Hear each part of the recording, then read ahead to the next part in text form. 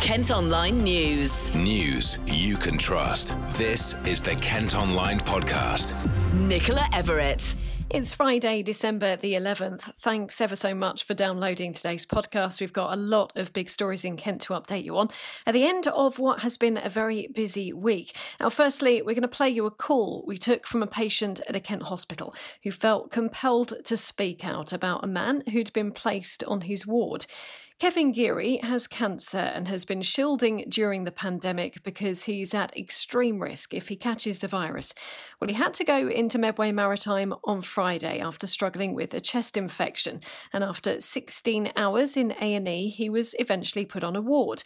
On Monday, another man was moved onto that ward. He's been shouting and swearing and aggressive towards staff ever since. When Mr. Gearey raised concerns, he was told the man couldn't be moved as he'd tested positive for COVID. This is what he had to say to our reporter Ish. They're mixing patients who haven't got it and who are, frankly, like myself, highly vulnerable with a patient who has positive. And I feel for the staff too. I mean, this man is aggressive. He's quite violent. And they've had to physically wrestle several times and has put up with this problem language. And I'm not sure they've got the right protective equipment to deal with it because they're not supposed to be working on the COVID board. And being someone who is particularly vulnerable, do you feel your life's at risk? Yes, I do very much. I'm dreading it. I mean, you can't tell immediately. But obviously the risks of me having contracted COVID on top of what is a very delicate medical condition anyway are pretty high. I mean, how do you feel at the moment? Well, outraged. And I have inquired of the hospital if I can discharge myself. But they said that I've just got one or two more things they need to do and I'll be going home tomorrow. So I've decided, having gone this far, I might as well stick it out. And you can clearly get a sense of it, but what's the atmosphere like in the ward at the moment? One of great exasperation and fear, frankly. We're all absolutely astonished. We've all asked for this man to be removed from the ward forthwith. Nothing has happened. We've asked to be tested ourselves for COVID and have only been told, we'll see if we can arrange that. And I thought it, having been provenly in contact with someone who was tested positive, we had a right to be tested. And this man that you've described who's been violent, is that continuing? Is he continuing to be aggressive? Extremely aggressive. He hasn't actually physically hit anyone yet, apart from when he's kicked out with his legs. But he's threatening it all the time. If anyone dares say to him to basically shut up, he threatens to come across to punch your lights out, but only not quite as politely as that. And I mean, you mentioned it already, but I mean, how are staff handling the situation? Well, their wits' end. They're outraged that they've been put in this situation, and their patients have been put at risk. And as far as you're aware, this person is going to remain on the ward for the time being? I've heard in the last half an hour that there may be attempts to either discharge him from hospital or to move him. But this is, they've known he's had tested positive for COVID for at least 48 hours. And, any damage he may have done is probably done. We understand half of the hospital's 500 beds are now taken up by COVID patients and 15 are in critical care. We have approached the hospital in Gillingham for a comment, but so far haven't heard back. Staying with coronavirus, a mass testing of secondary school and college students in Kent is getting underway. Pupils aged from 11 to 18 and their families will be offered a COVID test even if they don't have any symptoms.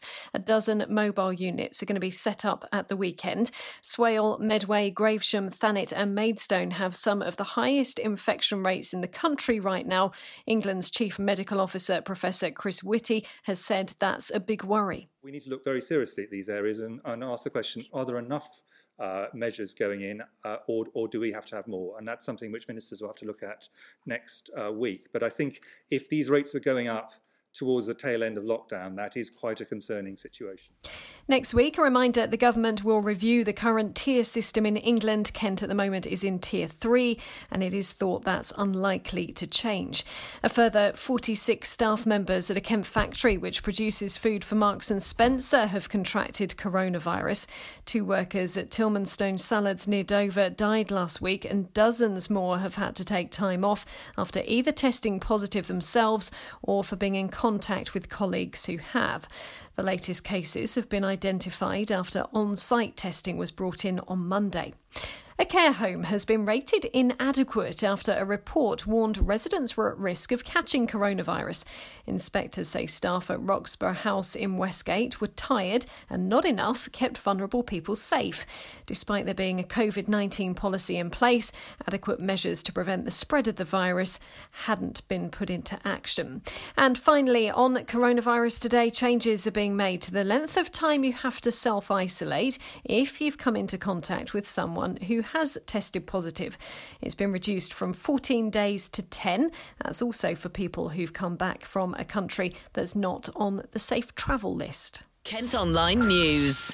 Some other top stories for you now, and it's feared as many as 60% of Kent businesses are not prepared for a no-deal Brexit. There's been no breakthrough in talks between the UK and EU, with just 3 weeks to go until the transition period ends. The Kent Invicta Chamber of Commerce are concerned companies that have been struggling during the coronavirus pandemic aren't ready for the changes. Meantime, tougher measures are being brought in to tackle illegal lorry parking in Kent when the transition period ends. It's feared delays at the border will lead to long queues of freight traffic, with some drivers stopping where they shouldn't. The government's given the County Council temporary powers to clamp HGVs and issue fines from January the 1st. Now, it's claimed building almost 1,000 student flats and new sports facilities will generate more than £100 million for Canterbury's economy. Developers want to set it all up on the University of Kent's campus in the north of the city and reckon 800 jobs will be made during construction. The bulk of students' accommodation would also be used as a hotel and conference facility during the holidays. A Kent head teacher has been forced to go on patrol because of bad parking during the school run. Residents in Greenway and Barming who share their street with Westborough Primary say twice a day parents block their driveways, park across pavements and spoil the grass that their children play on. Head to kentonline.co.uk to see for yourself some of the pictures. They're calling for parents to be more considerate and to keep their drives clear when they visit school. Now, there's a warning that the demand for food among vulnerable people in Kent could triple by Christmas. FareShare Kent, which redistributes surplus food to charities, says the rise in unemployment during the pandemic means more and more people are struggling to afford meals. But there's also been an increase among those who are in work, as their wages aren't enough to cover living costs. Emma White is the warehouse manager at FareShare in Ashford. For us at FareShare, our new normal is sending out double the amount of food we ever have done, and I do not think that will dip. It's been incredibly busy this past year. We've seen a huge increase in demand for surplus food. We are in fact pushing out double our normal amounts of food. To put that in context, this time last year we sent out the equivalent of 81,000 meals per week to charities around Kent. That has already more than doubled to around 170,000 meals. There's a huge increase in that demand, and I'd say, a lot of the charities that we do serve anticipate that this Christmas is going to be even busier than before. There's many reasons for the increase in need. Financial loss in particular is a big one. A lot of people have lost their jobs, have come to the end of their income really through the pandemic. Mental health is a real issue for people as well. And again, if you look back a few years, you'd probably say that people who used food banks were people who were perhaps homeless, were in debt and so forth. However, now there are a lot of people who are actually employed who use food banks and access that surplus food. This is because their wages don't cover the increase in living costs, and that is having a real impact. Food is, of course, the first thing that has to go. It's a long road to recovery. I don't see this increase in need ending anytime soon. A third of the charities that we do send the food to have said that they wouldn't be able to feed people without the food that we're supplying them with. So I think that's going to be really important going forwards into the next year. We're running quite a few campaigns at the moment. We're doing one that's called Give a Little Love. This is in conjunction with John Lewis, who really want to come on board and support what we are doing. John Lewis are hoping to match fund up to £2 million worth of customer donations. And this money would be ploughed back into FareShare, other charities as well, such as Home Start around the UK, that are really helping people to access the food that they need. Kent Online reports.